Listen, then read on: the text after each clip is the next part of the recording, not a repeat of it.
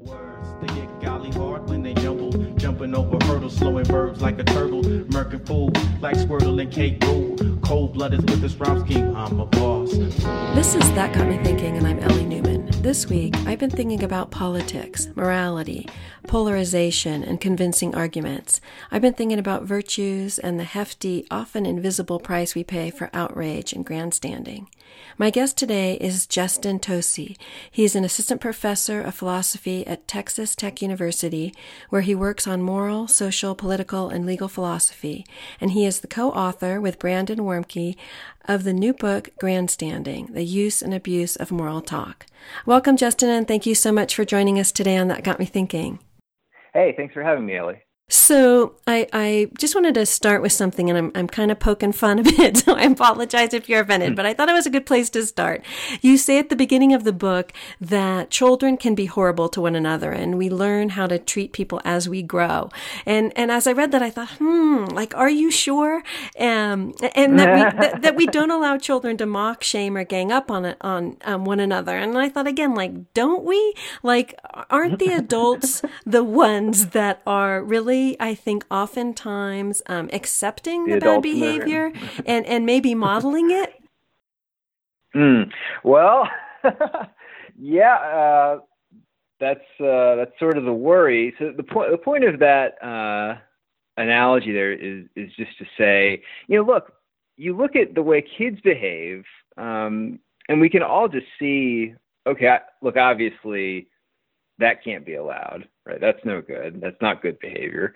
But then, you're right. Like, adults are not always on their best behavior either. But the thing that we're worried about is that, especially when it comes to morality and politics, we seem to allow things of ourselves and the people who agree with us, especially, that we would never allow from our own children. And we do it because we think, well, it's all for a good cause, right? Their heart is in the right place. They mean well. And so they're allowed to do things that in other contexts we would find repulsive. But we think that's a mistake. And the point about grandstanding, which is using moral talk for self-promotion, is that this is one of those areas where I think we let people get away with things because we agree with them. We like what they're saying, and we kind of pump them up, and then we just incentivize more bad behavior. It's really true. I think when you look at children, one thing that we generally do across the board, parents make sure that their kids are being polite, right? Like, use your manners, be polite to one another. I mean, we might, as a society and in many different schools, we might give lip service to not bullying and to some of the other things. And maybe we aren't really committed enough where we're going to take the time out to stop something that's going on, or just sort of say, oh, that just happens, that part of life. But definitely, as far as I think the outward manners and treating people with respect, at least in a social setting, we see that happening and being told to kids. And yet, today in the news and on social media, we frequently see moral views and language or actions not only being accepted, but then being correlated with the totality of another human being's self-worth. Someone says something or does something that's against the grain of our sensibilities, and now they are a despicable person. And this seems like a new phenomenon. Like, do you think it's new? Do you think it's exaggerated now? Good. So I don't think it's necessarily new. I think that we have the psychological building blocks to drive this kind of behavior just hardwired into us. What may be new is the environment that incentivizes it, encourages it, and exposes all of us to it. So human beings, we like to think well of ourselves. We think we're better than we are. We engage in moral self-enhancing, or moral self-enhancement, as psychologists say. We measure ourselves by how we stack up to other people, so we really want to be better than them. And we engage in impression management. So we put on a show for other people so that, in the hopes that they will come to think of us the way they think of themselves. So that's just how human beings are, right? I mean, these are cross-cultural findings. We've always been this way, or for a very long time, at any rate. So what's new? Well, I mean, now it's easier than ever to just hop on social media and find an audience of people ready to deliver you likes and hearts and retweets and whatever else, affirming that you are indeed a good person. Also, it's hard to avoid this stuff. I mean, I don't know about you. I am not seeing other people very much right now. So I engage with them primarily online. And so when I do that, it's impossible to avoid seeing lots of other people engaged in moral grandstanding. So again, nothing really new here as far as who we are. But, the social environment is just such that we see a lot more of this nowadays. It was interesting, some of the statistics you share in the book of some of the studies. And one was that we even tend to judge ourselves better than ourselves. That in the one experiment where we judged ourselves and then we don't realize it's us, we're like, oh, I'm so much better than that person. And you're making me think, like, if there's a larger disconnect within how we do authentically view ourselves and how we want others to view us. Like, were we happier with ourselves? And maybe there was more integrity in the idea that we could think well of ourselves, that we were doing a good job. And that I'm just wondering if that maybe explains the exaggeration, in a sense, that we aren't feeling very good about ourselves and very connected to anything of value internally or externally. And so there's even a greater desire to have others think well of us. Yeah, that's really interesting. So, I mean, the trouble here is figuring out what the baseline is, right? So when is it that we are happier?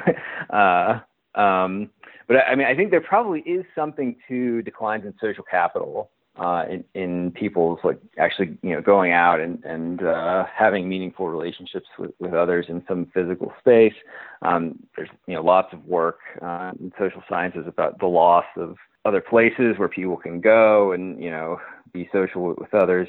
And so maybe what we're seeing, and I think this is kind of what you're getting at, is a lot of these relationships and opportunities to develop these relationships that can be very rich and fulfilling are not stripped down to, brass tacks or bare essentials, whatever you want to say.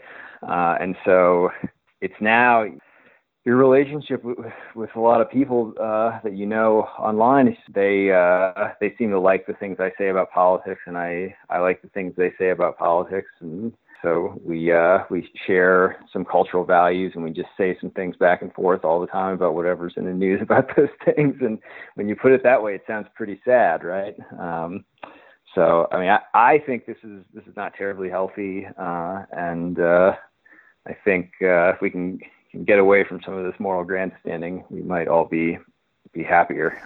I saw a study today on CNN. I don't know its validity because I didn't trace it backward, but it says that we were happier prior to 1972, that now people are less happy than they ever have been since then. So you just mentioned moral values. So maybe it'll be beneficial for the rest of our conversation for you to define moral talk and grandstanding.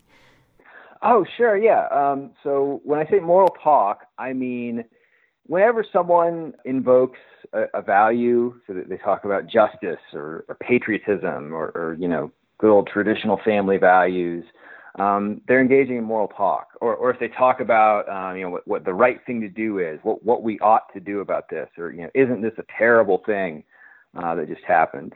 They're talking about something, being morally good or bad. So this kind of talk, I want to hasten to say, is really important. I'm a moral philosopher. My co-author, Brandon Warnke, moral philosopher. We think it's really important that people talk about our values and, that we have helpful public discussions about what the right thing to do is. What we think is a problem is when people turn that talk into something that helps them personally, and particularly like their reputation. So we call this moral grandstanding. So when someone says something about morality, about justice, about anything like that, and what they're doing to a large degree is to try to impress other people with how good they are, they're engaging in moral grandstanding. So that's the kind of talk that we think is a problem, and for lots of reasons. So you use the word helpful, and that I guess the question then is helpful to whom, and what's the intention behind it?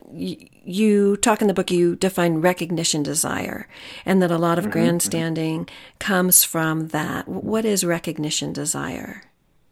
Yeah, so by the recognition desire, we just mean people wanting others to think better of them, to recognize them for their moral qualities. So if you have the recognition desire, you want someone to think like, I can trust Justin. He's a good guy. He says all the right things.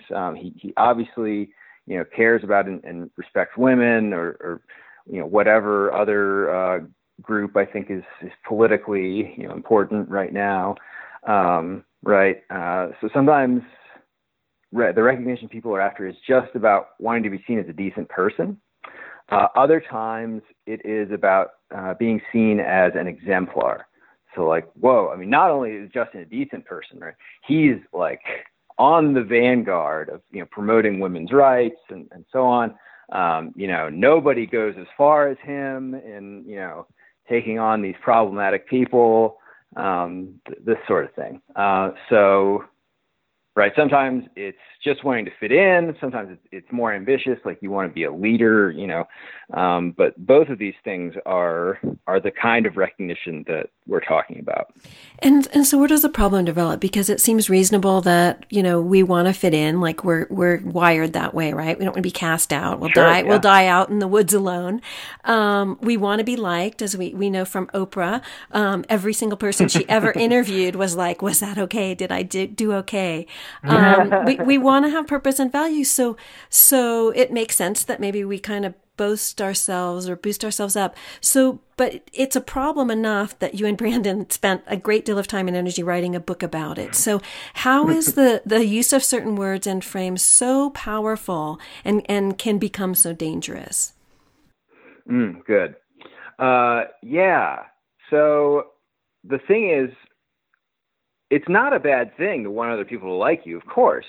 The problem comes when you want it so badly that you end up shifting, your attitudes. You say things that you wouldn't otherwise have said, and that's where we get into real problems.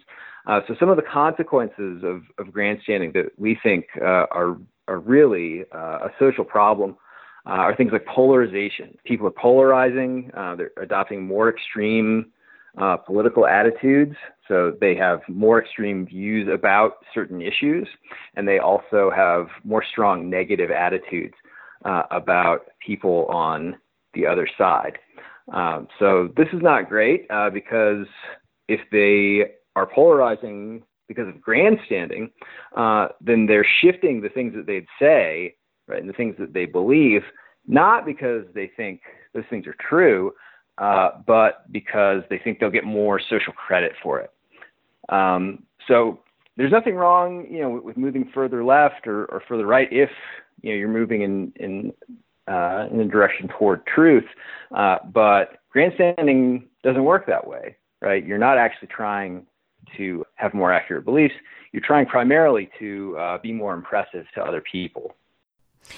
And I was just going to say, you talk in the book a lot about, and there's fertile ground for this type of behavior to become so dangerous because of the dynamics of the in-group and out-group, and the way that even among a group, you can be cast out if you disagree with the group's position.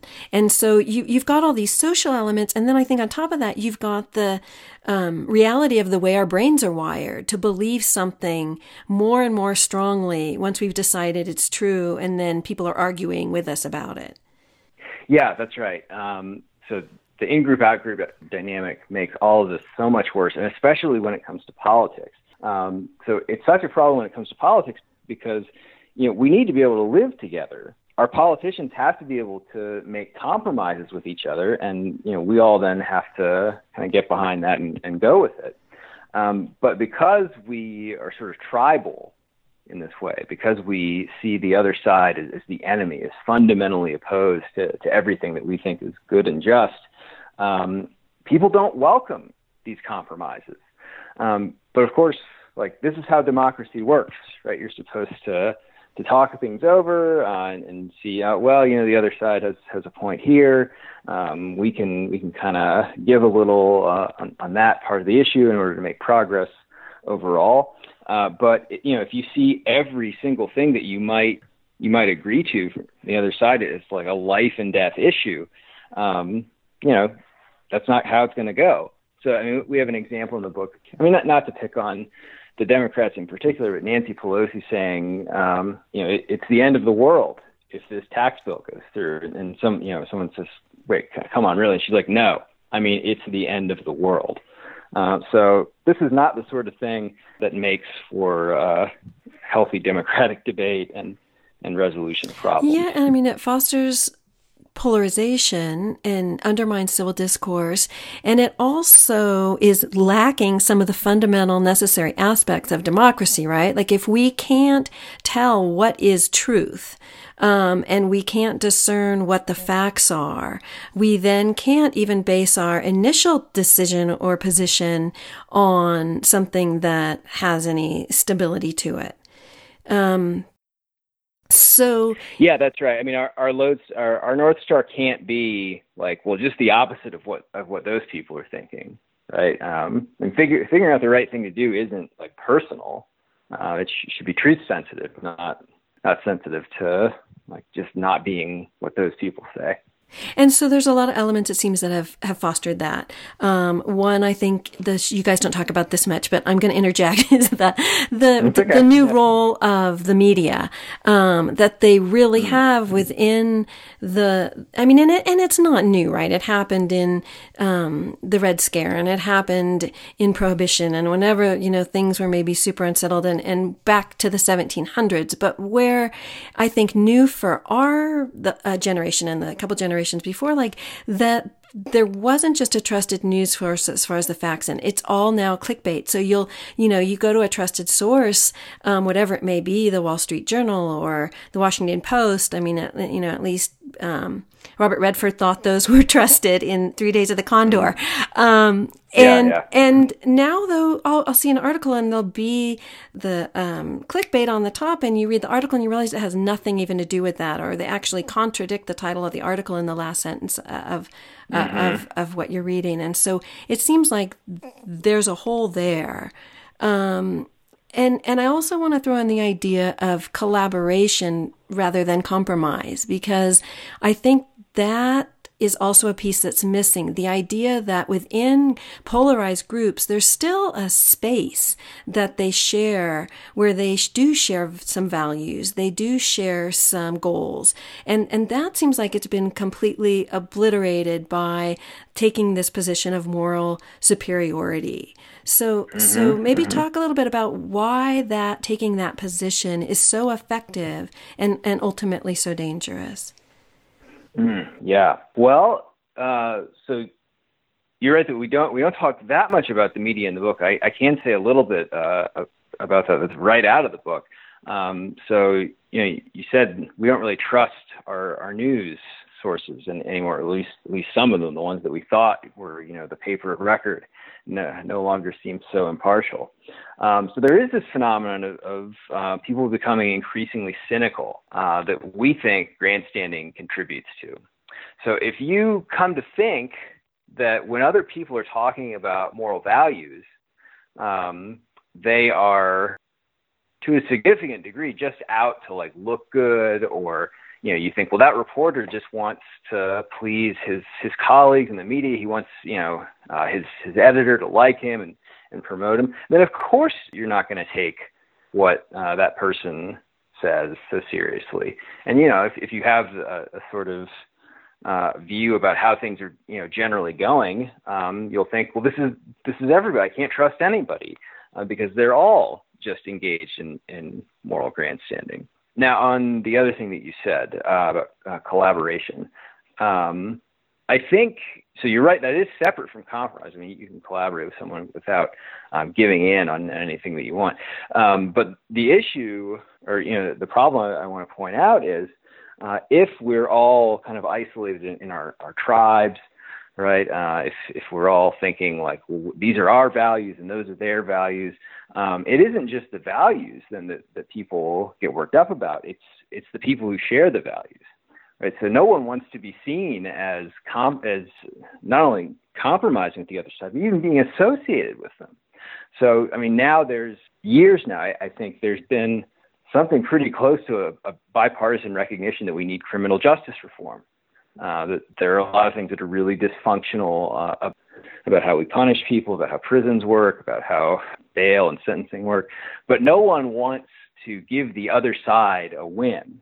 Right, so no one wants this to happen while the other side is in power, and as a result, nothing gets done, right? Because everyone is thinking in terms of how it's going to look when the other side does it and not them. Well, yeah, and it's hard to think that you might agree or share any value with the other side if you think that 40% of the other side are now downright evil and 18% thinking they'd be better off dead. Like, that's pretty drastic.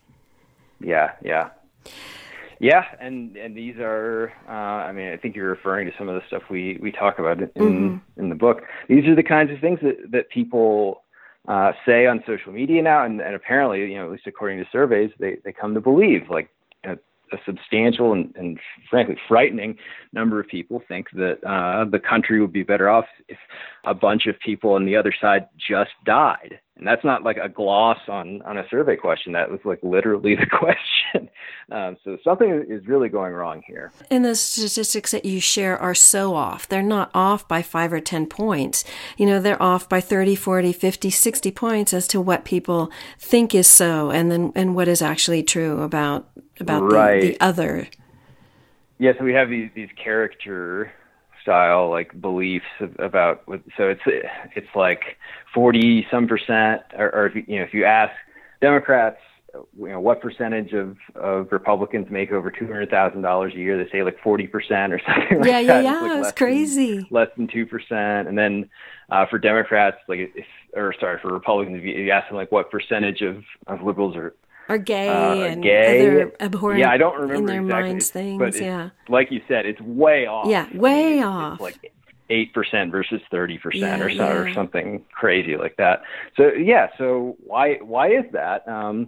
Well, we think a good part of it is people engaging in just this extreme grandstanding about what the other side is like and how bad they are and how we can't trust them, and all for the sake of just looking more pure. Like, so what does it say when you say, well, you can't trust the Repugs or whatever? It says, I am like a member in good standing of this group, and you can count on me, right? So it's grandstanding.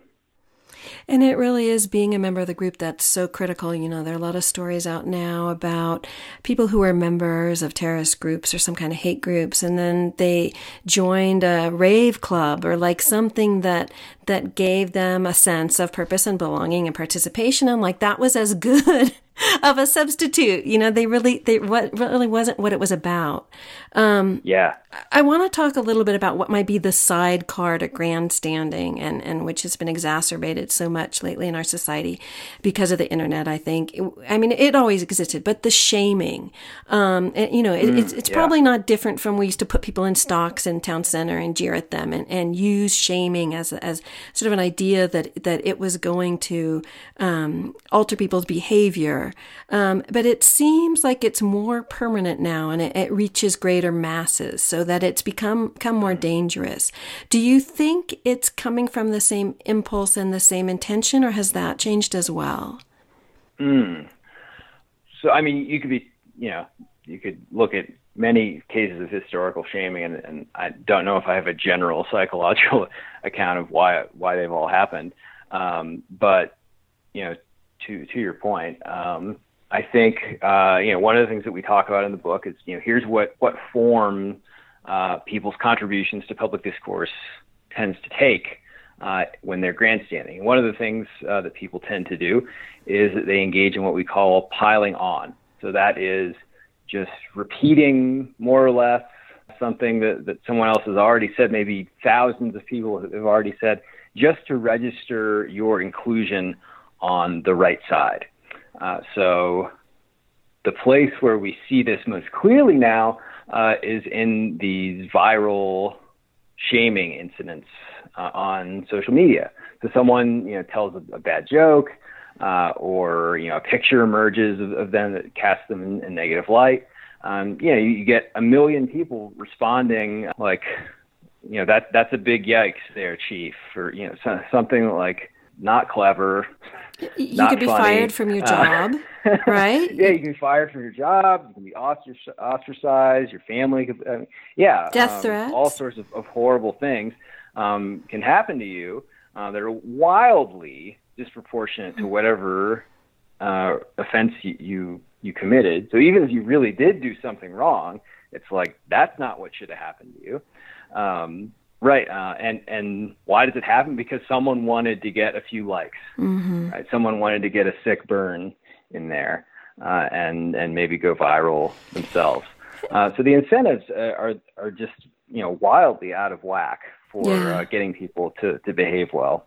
And because, in conjunction with the in-group, out-group dynamics, you're not going to speak up against something in your group for something in the other group, because then again, you're going to be shamed, right? You're at risk of suffering the same fate. Right. It's like stepping in front of a tidal wave. Yeah. Right? It's like, I think that's enough. And they're like, oh, whoa, why would you say that? Is it because you agree with that person? Right. So, you're right. The social dynamics are just not in favor of moderation in these cases. So in the book, you talk about the 5 aspects that you've identified of people that grandstand. You mentioned one. What are the other ones? Yeah. So another one is what we call ramping up. So you'll see this when people are talking about an issue or a case where morality is involved. And they will just in succession take increasingly extreme positions about it. So they'll engage in a kind of moral arms race where the point isn't to get the case right or say like the morally true thing about it. It's to say the most extreme thing that will actually get respect from other people. So the first person will say I think what this sender did was wrong. Shouldn't have done that. And, the second will say, not only that, we need to censure this person. The Senate should condemn what they did. And then a third person will say, why bother with any of that? Let's just shoot them, take them out on the mall and shoot them. Right. So you'll see this dynamic. Lock her up is ringing in my ears. Yeah. Right. Yeah. So lock her up seemed to be the optimal position to take. And easy to get behind, right? Like from all the things you've said, you don't really have to take much responsibility for determining whether or not it's a good position or whether it's justifiable. It's like, okay, like it's I can join in. It's nothing to you. If grandstanding is most successful when used with an audience that already shares your moral beliefs and values, what's the benefit? Why do we see it growing so much? Well, sorry, could you say more? Well, I'm thinking about you said we rarely are going to convince someone outside of our group with grandstanding about something. So we're already in the group. Like why are we seeing it so much more now? If it is really about an in-group dynamic. I see. Good. All right. Well, so here's the important thing to understand about the motivation of grandstanders. So the point isn't to convince people of anything. It's not to grow your group. It's all about elevating your status within the group. Right? So you say, why do we see so much of it? I think why isn't there even more of it, right? Because people love status. We love being esteemed by others. When are people ever content with just having a few admirers, right? They want as many as they can possibly get. So that's why we see so much grandstanding. And what's confabulation, other than a really good word? That's fun to say. So just an aspect of grandstanding, like you talk about it in the book, confabulation. That's something that. I think so. You may be thinking of trumping up, right? So yeah, another thing that people do when they grandstand is they will kind of invent exotic moral claims. So you could say they're confabulated, or maybe it's a bit of moral alchemy, right? Because if you can do this, right, if you can discover things that are morally wrong that other people just sort of overlook, then you look like you're really morally sensitive, right? You're the sort of person that we need to defer to come to for guidance about what the right thing to do is. So because people are rewarded for trumping up these sort of spurious moral charges, it's encouraged then, and so there's an incentive to do it. So this is another of the ways that people engage in grandstanding. And it seems to, again, it's aligned with the way that our brains work, as far as we want all the information to fit together. We want things to make sense. We want them sort of to be digestible to the way we see the world working and the way we want to fit into the world. So it's like everything is orchestrated to support grandstanding and then the acceptance of it. People love being agreed with. They love attention from other people. So yeah, you're right. I think you're getting it, Ellie. It seems like another element that's really interwoven with this is the idea of political correctness. And I think we can look back even to when Ronald Reagan was elected, right? That a lot of people would argue that one of the reasons he was elected was this backlash to this mandate of dictates of political correctness in everything, in the way that we speak and in the activities that we like, in the way we behave in private and in public. Like everything was being sort of put under the scope of, well, is this politically correct?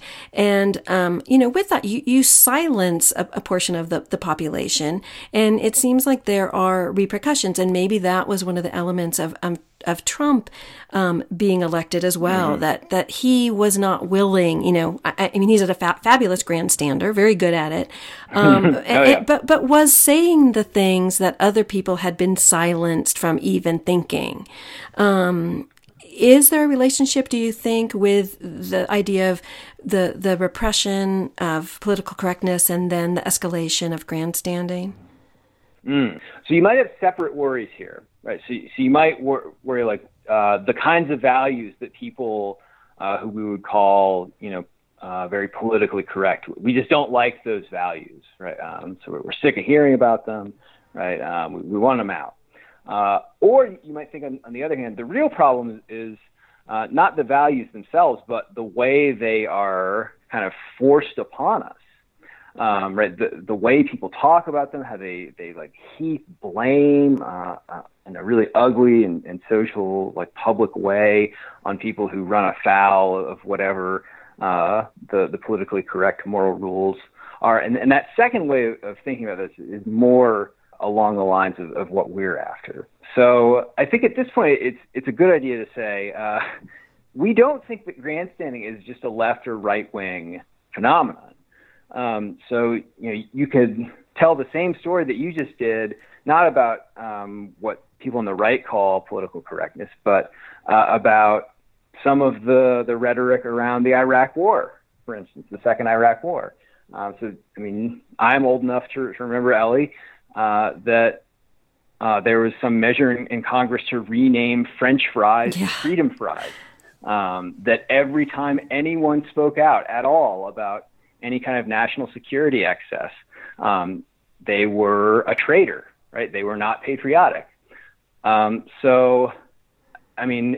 the connection then that I see between that sort of thing and grandstanding. the kinds of things that people said in favor of promoting like politically correct or what we can call patriotic values, it seemed like what they were doing very often was just promoting their own status within their relevant in-group, right? They were just sort of saying, like, look, I'm really a hawk on national security, or I really care about the disadvantaged people that we're protecting with these rules of political correctness. And a lot of people just got really tired of it. And within that, you talk about in the book about virtue signaling, and that's a big aspect of grandstanding, and it seems really connected with what you've just been speaking about, and this idea of moral superiority. And you say in the book, the danger is that we become so convinced of our own moral righteousness that any views that differ from our own become absurd, worthy of ridicule and immediate dismissal. That's a problem. Mm-hmm. Yeah, right. Yeah, one of the ways that people grandstand is they'll say about people on the other side, you're so far from the truth. I don't even know what to say to you. Like, you're not even worth talking to, right? So this is another way of showing that you're just really pure and other people aren't, morally speaking. So, can I say something about virtue signaling? Yeah, absolutely. Yeah, so this is a related idea. I guess I view it and grandstanding as kind of competitors for like what word people want to use when they talk about the kind of behavior I'm talking about. We think though that virtue signaling is not actually the right term, not just because we have a better one, although that helps. But if you think about it, so you signal to other people whenever you communicate anything. Right. But if you criticize people for like communicating anything about morality, you're kind of throwing the baby out with the bathwater. Right. So this is why I think you'll see people saying this is just virtue signaling whenever anyone says anything about morality. But that's not really the problem. Right. I mean, as I said to you, at the beginning here, moral talk is really important. We want people to communicate about morality. What we actually object to is when people do so in order just to make themselves look good, which I think is just not the point. Or to make others look bad as well, right? You talk quite a bit about false accusations and outrage and how that's playing on today's stages. Yeah, right. So what should I say about that? Sorry, give me a second here. That was a big shift. Yeah. Well, it isn't. It isn't, right? Because that's the thing about all this, right? Like, it is so connected. Because the next thing I was going to talk about, which is also connected with it, is what happened to all the centrists, right? Like, all the things you've been talking about with grandstanding and their polarization and the in and out group identification, with the grandstanding connected to this moral value, virtue signaling, and talk in a negative way, with this negative intention behind it. It then is so connected with the then shaming and then of course the false accusations and outrage that again, outrage is seen as somehow I think was morally superior. You're having this strong reaction. You're a strong person. You're going to take action. You're not going to take this anymore. Like you guys talk about in the book, you're throwing up in the windows and saying, I'm outraged, network, was that what it's called? I'm not going to take this anymore. And this, I think the frightening part of that is we lose centrists, we become more polarized, and everyone else just says, okay, why bother? It's too taxing. Yeah. So, I mean, we hope everyone will like the book. I'm sure grandstanders won't, but we kind of hope that people who are more towards they the might. middle it's all about kinda... them. The other side, they're the grandstanders. So I mean, we hope that people who are more towards the center, who have kind of checked out of these moral discussions, kind of take heart at this diagnosis of what's going wrong. So, as you said, when we see someone who's really outraged about some moral issue, we tend to think like that is a person who has strong moral convictions. And so, we might then also think, well, the people who are like, well, hold on, let's talk more about this, I'm not so sure. The temptation then is to think, well, those people actually are not so good. Those are the moderates. They can't even figure this out, right? When, in fact, at least some people who are and they'll actually just see more than the people who have the immediate strong reactions. And sometimes things they see are really important.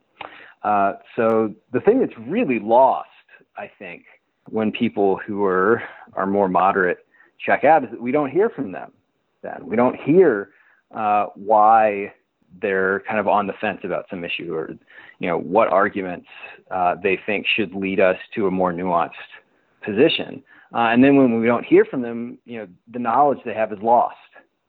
Right? So it's really important that people not be kind of pushed out of public discourse just because it's overrun by grandstanders who will attack them if they express any doubt about what the grandstanders see as the morally pure position.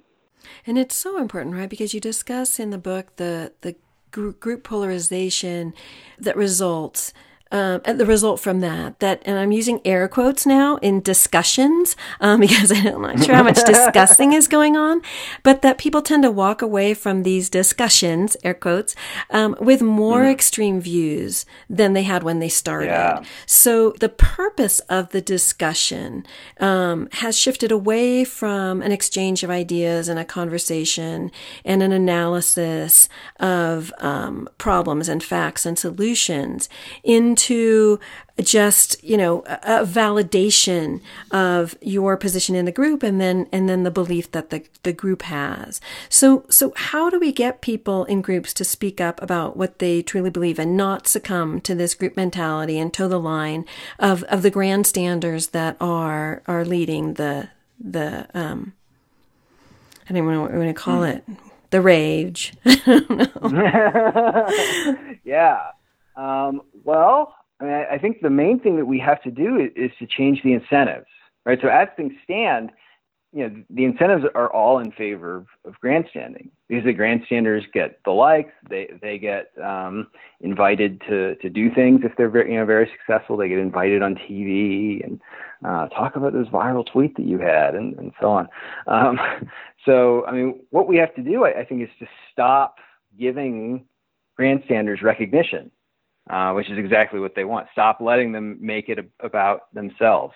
Listen to people who aren't so sure, right? Who don't make anything about themselves, right? So,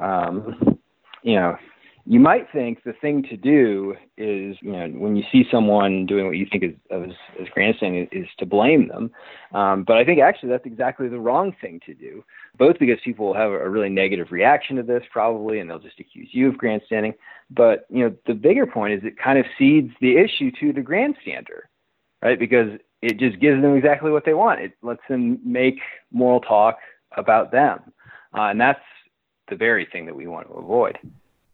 You end the book, and maybe we'll end our discussion on this as well, because I thought it was such a relevant and maybe to many obscure point in they might not go there typically in their thinking, and that was the idea that activists and extremists are often cut from the same cloth as their opposition. I would say almost undoubtedly, and that they like the dance, right? And that's a problem. So if this is the dance you're doing and you're enjoying and you like your role in it, you don't really want resolution, right? You want the battle. So what role does our acknowledgement of grandstanding play in maybe shifting that dynamic and solving for that? Yeah. So this is like the limit case of like where things have gone so wrong. And that is like, you'll hear people now praise Occupy Wall Street and some social movements that are going on now precisely because they don't have concrete demands, right? So you say, okay, well, people are rightly very angry about some of the cases of police brutality. I'm with them. What do we do? Now, there are some people who really do have concrete proposals, and you can find them talking about that. But it seems like the people who are best at social media, who get the most attention, are actually on the side of like, well, no. This is about changing everything. This isn't about any particular demand. I mean, and you just kind of think like, well, look, that just doesn't help. Yeah, Like, I mean, it's understandable, right? To... But it doesn't help towards solution if that's what you're after. I mean, this sense of indignancy and being didactic, it's like it's a dance and an understandable one for many, but it certainly doesn't lead very logically or quickly to solution. Yeah. So, I mean, again, just to emphasize, I'm not against indignation, right? I mean, that's part of expressing your moral views. Like, people should do that, but it should also have a point beyond just your own satisfaction and the cheers of your group as you do so. Right, it should be about helping. But maybe people, we've lost that game profile. plan, right? Maybe it isn't that. And for some, right, some extremists on either side, the left or the right, in this us and them, and the us sounds just like them, and the rhetoric, they're not interested really in shifting from that. They found a place, and that's comfortable. I think the majority of people who are indignant and who are speaking out, they do want change, but I don't know that there's an obvious path anymore. I mean, without civil discourse, without any confidence in the integrity of the news media or information or either party, really, like, where is that path? Away from grandstanding, and your next book may have to be to what? Like, what does the alternative look like? Because we may have all forgotten. Yeah. Well, I'll say this, Ellie. We get what we ask for from our political leaders. And that's not just elected representatives, that's activists from the people who are elevated to positions of leadership within these loosely constituted social movements. We get what we ask for from them. So if we reward people for just showy displays of their moral beliefs, for grandstanding, what we're going to get from them is more grandstanding. Or maybe, they'll hire more people within the professional managerial class of their organization to grandstand with them, but we won't get results. So what we need is just to change what we ask for and change what we reward. And whatever it is, it shouldn't be grandstanding. Yeah, and maybe throw out the shame too. I'm thinking if anyone shames me or Justin for anything we said in this interview, we centrists are going to be less likely to speak up. But yeah, it's coming. It's coming. It's coming. And maybe we're just going to have to stand our ground and say, okay, thanks for the input. We'll consider it. I made a rubber, you're made of glue. I don't know, one of the two. Okay, well, thank you so much, Justin, for joining us on That Got Me Thinking. Your book is out, Grandstanding, The Use and Abuse of Moral Talk, by Justin Tosi and Brandon Wormke. Couldn't be more timely. Thanks so much, Ellie. Okay, thanks, Justin. Bye. Thank you. Bye.